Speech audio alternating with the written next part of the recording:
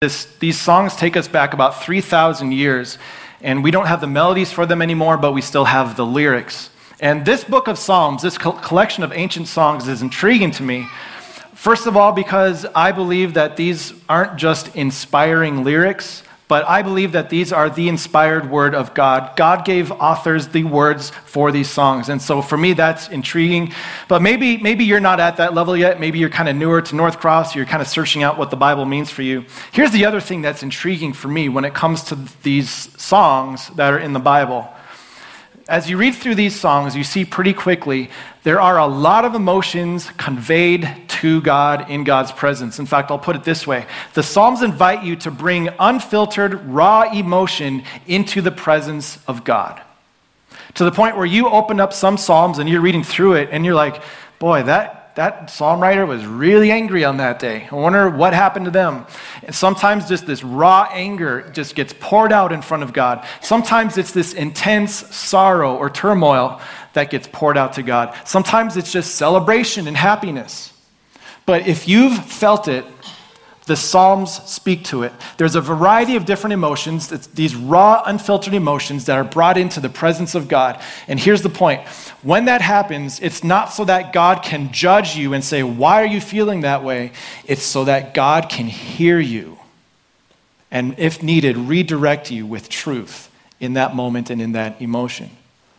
So if you haven't read the Psalms, I highly encourage it. Start reading through the Psalms. It's incredible to see the freedom we have in bringing these things to God so God can hear us and he wants to hear us. But as you read through the Psalms, one of the things that I see come up quite often is this word, anguish. In fact, this is going to be the word at the heart of Psalm 34 as we look at it today.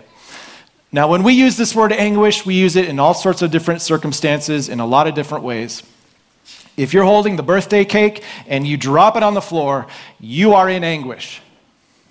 If your sports team doesn't make it to the Super Bowl, but they were so close and they should have made it and it would have been a home thing and all this other stuff, you are in anguish.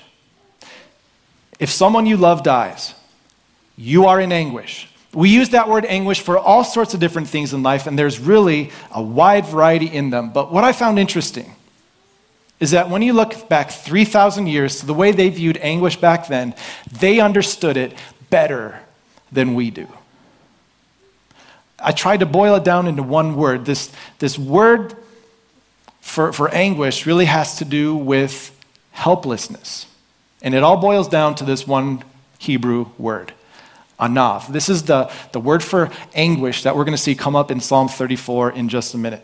Now, you might giggle at this. You know how, have you ever watched Wheel of Fortune? This will have a connection, don't worry. Vanna White is always smiling. She's never in anguish, is she?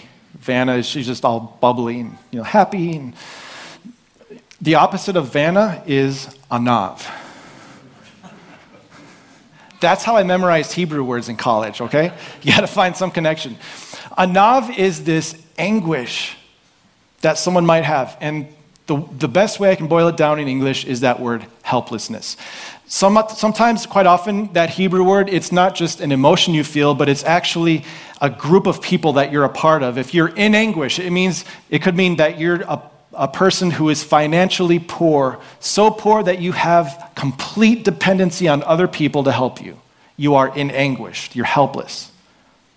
It also refers to groups of people who are physically weak to the point where they depend on others for their welfare. That person is in anguish. They are helpless. They're powerless. And ultimately, that's what gets us to the heart of anguish to this day. Anguish is really that fear of not having any power or control. I wish I could just call the 5-second rule and lift that cake from the floor, but I'm in anguish. I'm powerless. That's gross. You can't eat that cake. You're powerless when your team loses. You can't go replay the game. You're powerless when someone dies. You can't bring them back. It's this anguish that really is based on helplessness that Psalm 34 invites us to bring to God. See, when you're in anguish, a lot of times we might just try to hide it or accommodate it. But in Psalm 34, God invites you to lay it before him, not so that he can judge you for it, but so that he can hear you with it, the anguish. And I want to give you kind of the bottom line that David gives in this psalm right away, because David gives his bottom line right away. So I have no choice but to follow his order.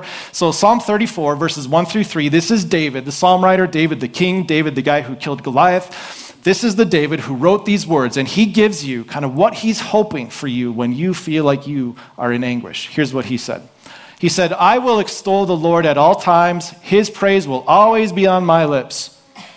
To which you're thinking, great, good for you, David, but you know what? I'm just not feeling it today. I don't think I can praise like you can praise.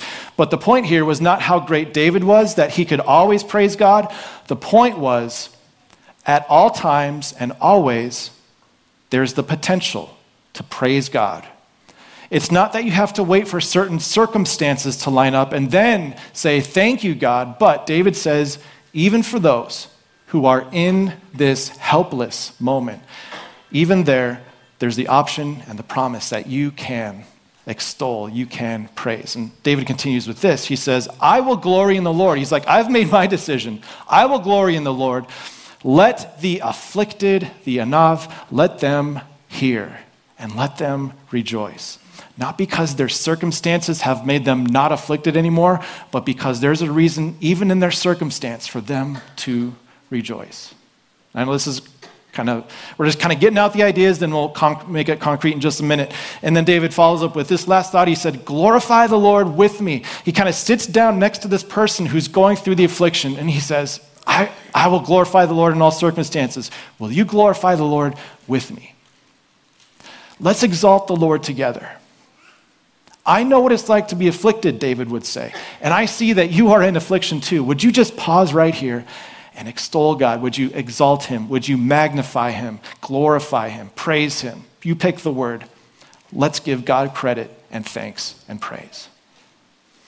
So without any other explanation, all I want to tell you from Psalm 34 and from what David has experienced is, number one on your sheet, those in anguish can rejoice. It is possible in the midst of anguish, in the midst of helplessness, uncertainty, to be joyful and to rejoice. And I know that for me, that's where kind of the brick wall starts to go up, and I start to tell David, who's sitting next to me, I'm like, David, you don't know the anguish that I'm going through. You're a king. You killed a giant. People loved you. You had wealth. You had relationships, maybe too many of them with women, but you had anything you wanted. Who are you to tell me about anguish? And here's the cool thing about the Psalms. Sometimes in the Psalms, there's these little subtitles above them, and I'll tell you what, those weren't added by us. Those were actually written by the psalmist as he recorded them. So some of these subtitles, they say this was a song of David, or this was a whatever, and some subtitles say this was supposed to be sung to a certain tune, and so it would tell you what tune to sing it to. We don't have the tunes anymore, but we still have their instructions. And then some Psalms, like Psalm 34, actually open the curtains a bit so that we can see the circumstances under which the psalm was written. There's a story behind the psalm. And for Psalm 34, it was this. This is a psalm of David. We've already talked about that. When he pretended to be insane before Abimelech, who drove him away, and he left. Did you hear about that one in Sunday school? The really short section, kind of an unusual section of history, but one that had a profound impact on how David viewed Anav, how he viewed being in anguish, to the point where he can now sit next to someone and say, I know you're going through anguish. I've been there too, to a pretty big degree. And so as we kind of understand what David went through, I think it'll help you contextualize the anguish you've been through in the past, or you're in right now, or you will be in the future. The story is kind of a long one to tell, but I'm going to summarize it for you like only Pastor Matt can summarize a long story. I'm the expert of getting just down to the nitty-gritty details of things. So there's a few things that you need to be aware of. When we get into this section of where David had to run from Abimelech, first of all, the whole thing with Abimelech can also be a title name. So it's not necessarily a name like Henry or Matt. It can be a title like king, or Pharaoh is like a title, but it can also be used as a name. And so when you see Abimelech here, it's not necessarily a name. It could just mean ruler or king. But as we get into this story, it takes us to 1 Samuel chapter 21, which is a really interesting section to look at if you have time this week. And there's some things going on behind the scenes. By 1 Samuel 21, what you need to know is that David had already been anointed as the future king of Israel. The prophet came to him and said, "You'll be the king." There's only one problem. Israel already had a king. They already had King Saul. But David grew up, he defeated Goliath, David became this great military commander, and King Saul, who was still the king, had a lot of jealousy towards David. And so Saul tried to kill him more than once, and Saul came really, really close to the point where David simply had to flee. David was a fugitive on the run when we get to 1 Samuel chapter 21. And here we find him alone, hungry, and defenseless. So David sought out the priest.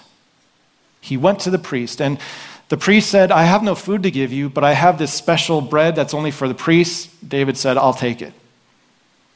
David said, "I'm looking for a weapon," and the priest said, "This is not a place to store weapons, but we have been holding this sword of Goliath, which, God kind of did through you, and now the sword is kind of God's. I wouldn't recommend taking it." And David said, "There's no sword like it.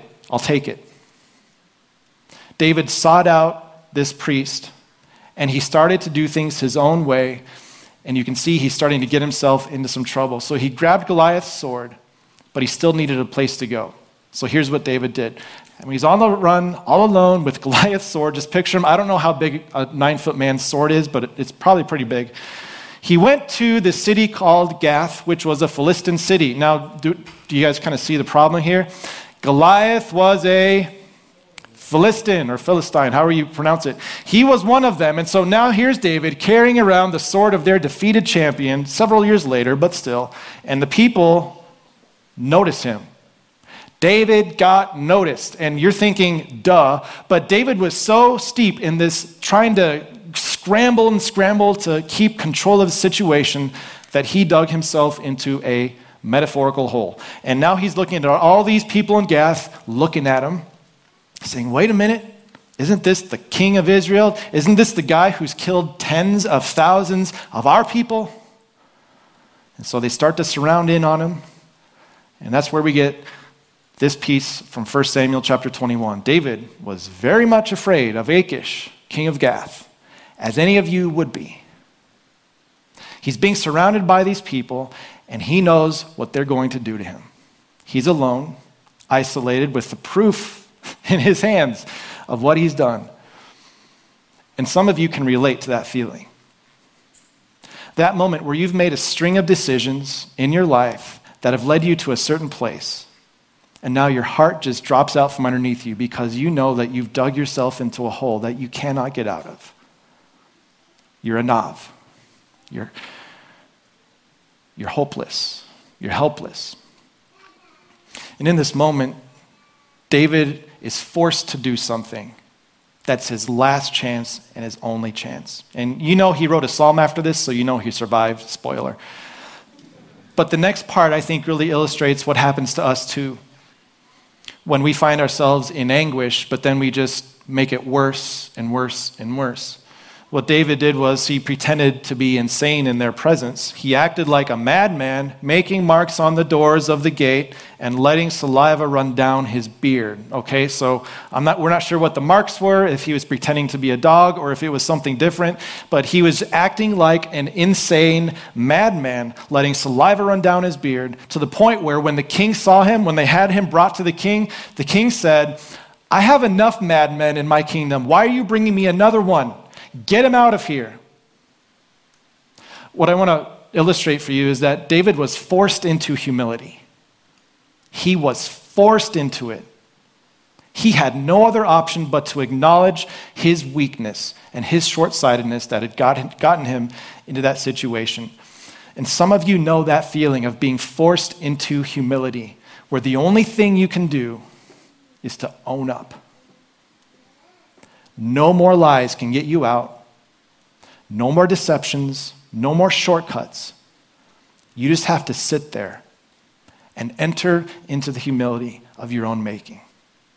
A place where it's publicly known, personally known, that you are helpless. And in that moment, something changed in David's mind and in his heart, where he started thinking about things differently. From that moment, he says, I know what it feels like to live in affliction, where you feel hopeless, where you're poor, where you're powerless, you're weak. I know what it's like, but I know there's a better way, and I know the way out. Psalm 34, David sitting next to that person, he says, I sought the Lord. David, I sought the Lord, and he answered me. He delivered me from all my fears. He did not miraculously release me from the cause of my fears, but he released me from the curse of my fears. He took away the fear itself. And there were still consequences that he had to work through. The Lord answered me. I sought the Lord and he answered me. So as David, just picture this, David's sitting next to this person who's just stooped in anguish. And David says, I don't know what your anguish feels like, but I know what mine felt like. And I want you to know I sought the Lord and he delivered me. He delivered me. Then he goes on to say, those who look to him, those people who look to God are radiant. I love how he phrases this. Their faces are never covered with shame. Remember what David's face was covered with when he had to pretend he was insane? His beard was covered with saliva, but just imagine how humiliating that was, right? To walk around in public, saliva running down your face and pretending you're insane, making marks on things. That was a public humiliation. He was forced into humility, but he says, I am not defined by that. My face is radiant because the Lord has delivered me. My face was covered in saliva, but my face is not covered with shame. That has been lifted from me. God has delivered me from that. As much as I buried myself into the hole, here's the amazing truth. This poor man who put himself into that position, this poor man called out and the Lord heard him. He saved him out of all his troubles. And so just picture this, King David, sitting next to someone. Yes, it's hard, but here's what I found. I sought the Lord and he answered, I have no more shame. I'm a child of God. And all of this so far is just anecdotal, where great, David, great it worked out for you, but how does that work for me? And what David responds with is this one just beautiful truth. And this might be one of those key passages that you need to write down on your mirror or in your wallet, if you have a wallet, wherever it is. Keep this passage in front of you, because this is a promise from God to you, that the angel of the Lord, which in the Old Testament refers to God himself, he encamps around those who fear him, and he delivers them. There's this promise that God is with you. In just a moment, David's going to qualify what it means to fear the Lord. But would you just for a moment imagine what it's like? Number 2 on your sheets, being helpless really isn't all that bad if you have someone nearby who can help you. And David is saying, guess who's been encamped around you this whole time? Now, I don't think I've ever shared this from the stage, but in high school, I did play football all 4 years. First service left. Thank you for not. I was not that good. I was not that big. I was about 150 pounds for most of my high school career. I think I bulked up to 170 my senior year, growth spurt. But I was not that good. But here's the cool thing. I was in a small school, so I was able to be on the team. And the class ahead of me, they were a bunch of beasts. I mean, their sophomore year, they probably could have gone into a liquor store and not be carded. It was just incredible. And they were huge. They were 200, 250 pounds. Everyone in that class ahead of me was so big and so huge. And so my first 3 years of high school football, I didn't really play a whole lot except for JV. But there was this one game.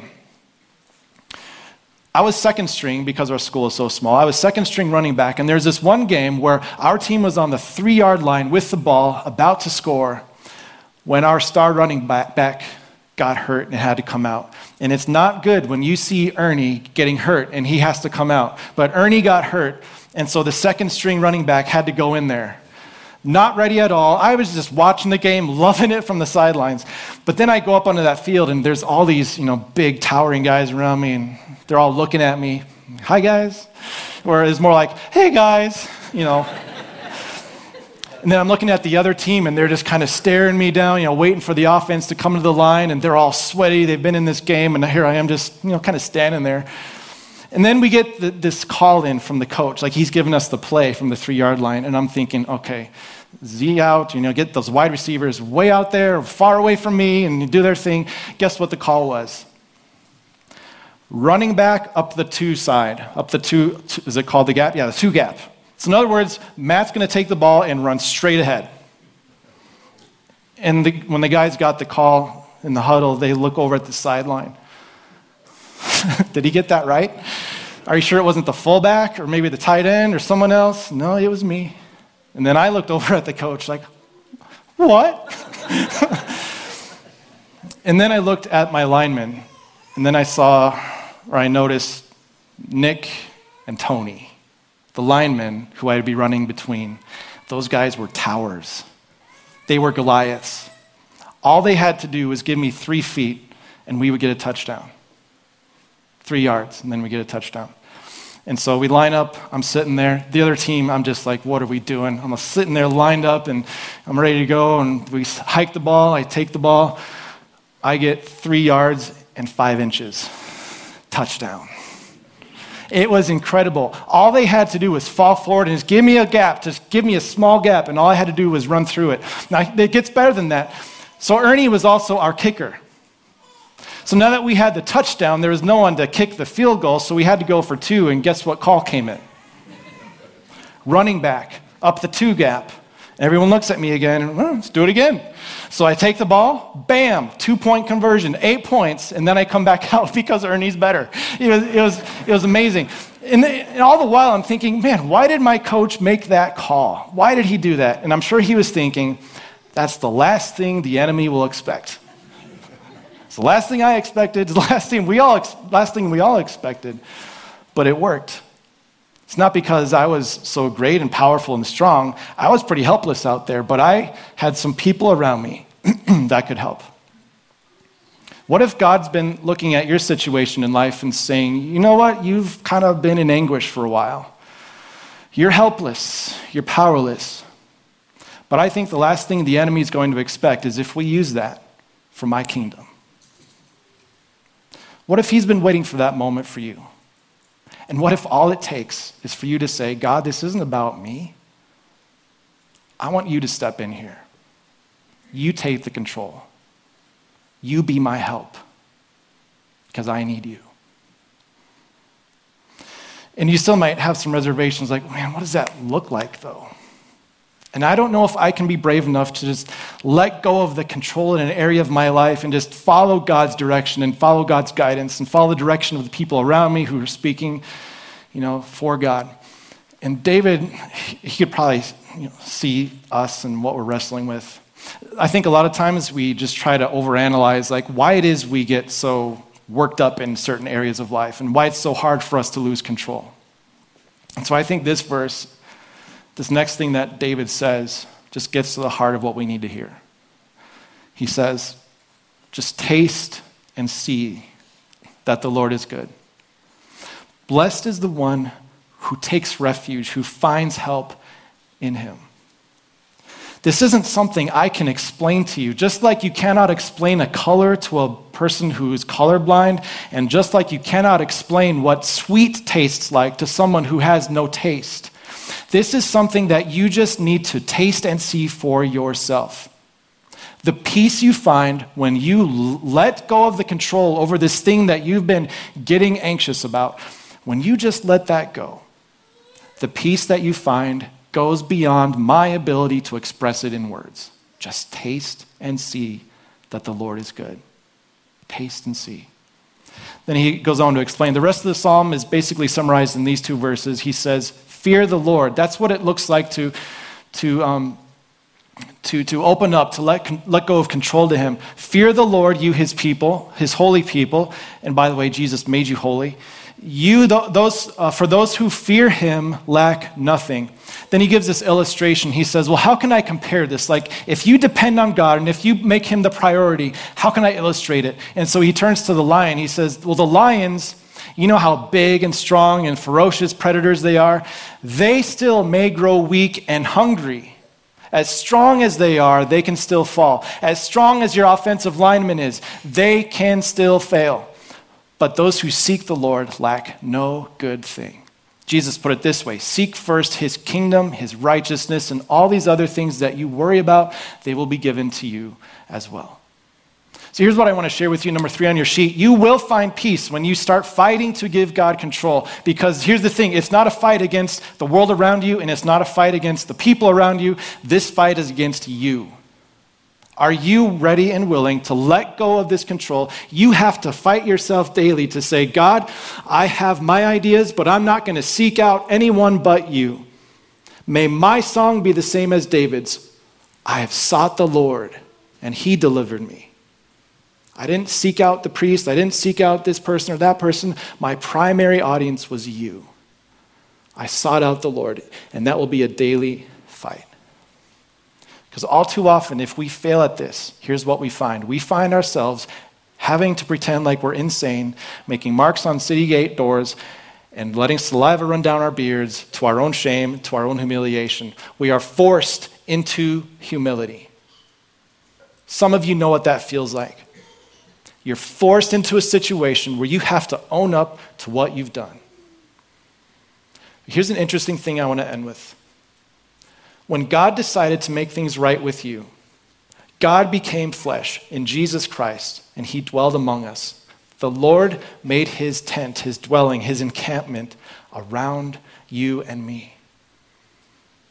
And when he did so, not only did he enter our environment, he entered our anguish. He was not forced into humility, he chose humility. He chose that path.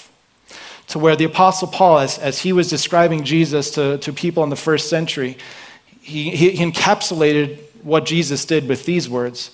He made himself nothing by taking the very nature of a servant, being made in human likeness, and he humbled himself by becoming obedient to death, even death on a cross. When Jesus made his dwelling among us, he chose humility, so that he could redeem you from that bitterness of anguish, the anav, where we are completely helpless. He who was the powerful creator of the universe made himself helpless and powerless on that cross, so that we would not have to fear what comes next. Some of us in life situations will be forced into humility because of our mistakes. I want you to know there's always forgiveness and redemption from that, and God can deliver you from the shame. He can make your face radiant. But awaiting all of us, inevitably, is that moment where we are forced to humble ourselves to death. It's a consequence of living in this world. But the good news that you and I have is that Jesus even went there. He chose to humble himself to that point so that he could take away its power over you. So here's where I want to close. I think a lot of us overthink the whole thing with, I just feel like I need to give control to God, but I don't know why I want to keep control, and I need to analyze myself and take some personality tests. That's great, that's fine, learn about yourself. But the point of Psalm 34 is simply this. Would you just give it a taste test? Instead of trying to keep that control for yourself, would you just taste and see? Stop overthinking it. Just taste and see what it's like when you let the peace of God overcome what has been keeping you in anguish. God may not deliver you from the cause of your anguish, but he can deliver you from its fear. And that's the promise I want you to take with you today. Let's pray. Dear Father in heaven, I know that as I give my best intentions here to preach comfort and to preach direction from the front, that there's so many different unique life circumstances out there that we can get ourselves feeling in anguish over. And no two people are alike in what they feel. So while my words may have missed the mark, even though I can't counsel every person in the room, Father, I believe you can. In your word, you promise that the angel of the Lord encamps around those who fear him, and you promise that you will deliver us from fear, and you alone are our help. I pray that that would be a principle, a truth, a value that we would be able to apply to any area of life as we leave these rooms today. I ask you to bless all the people who gathered here. Give them the wisdom to discern from this psalm what it looks like to live in your peace and in your comfort. We pray all these things in Jesus' name.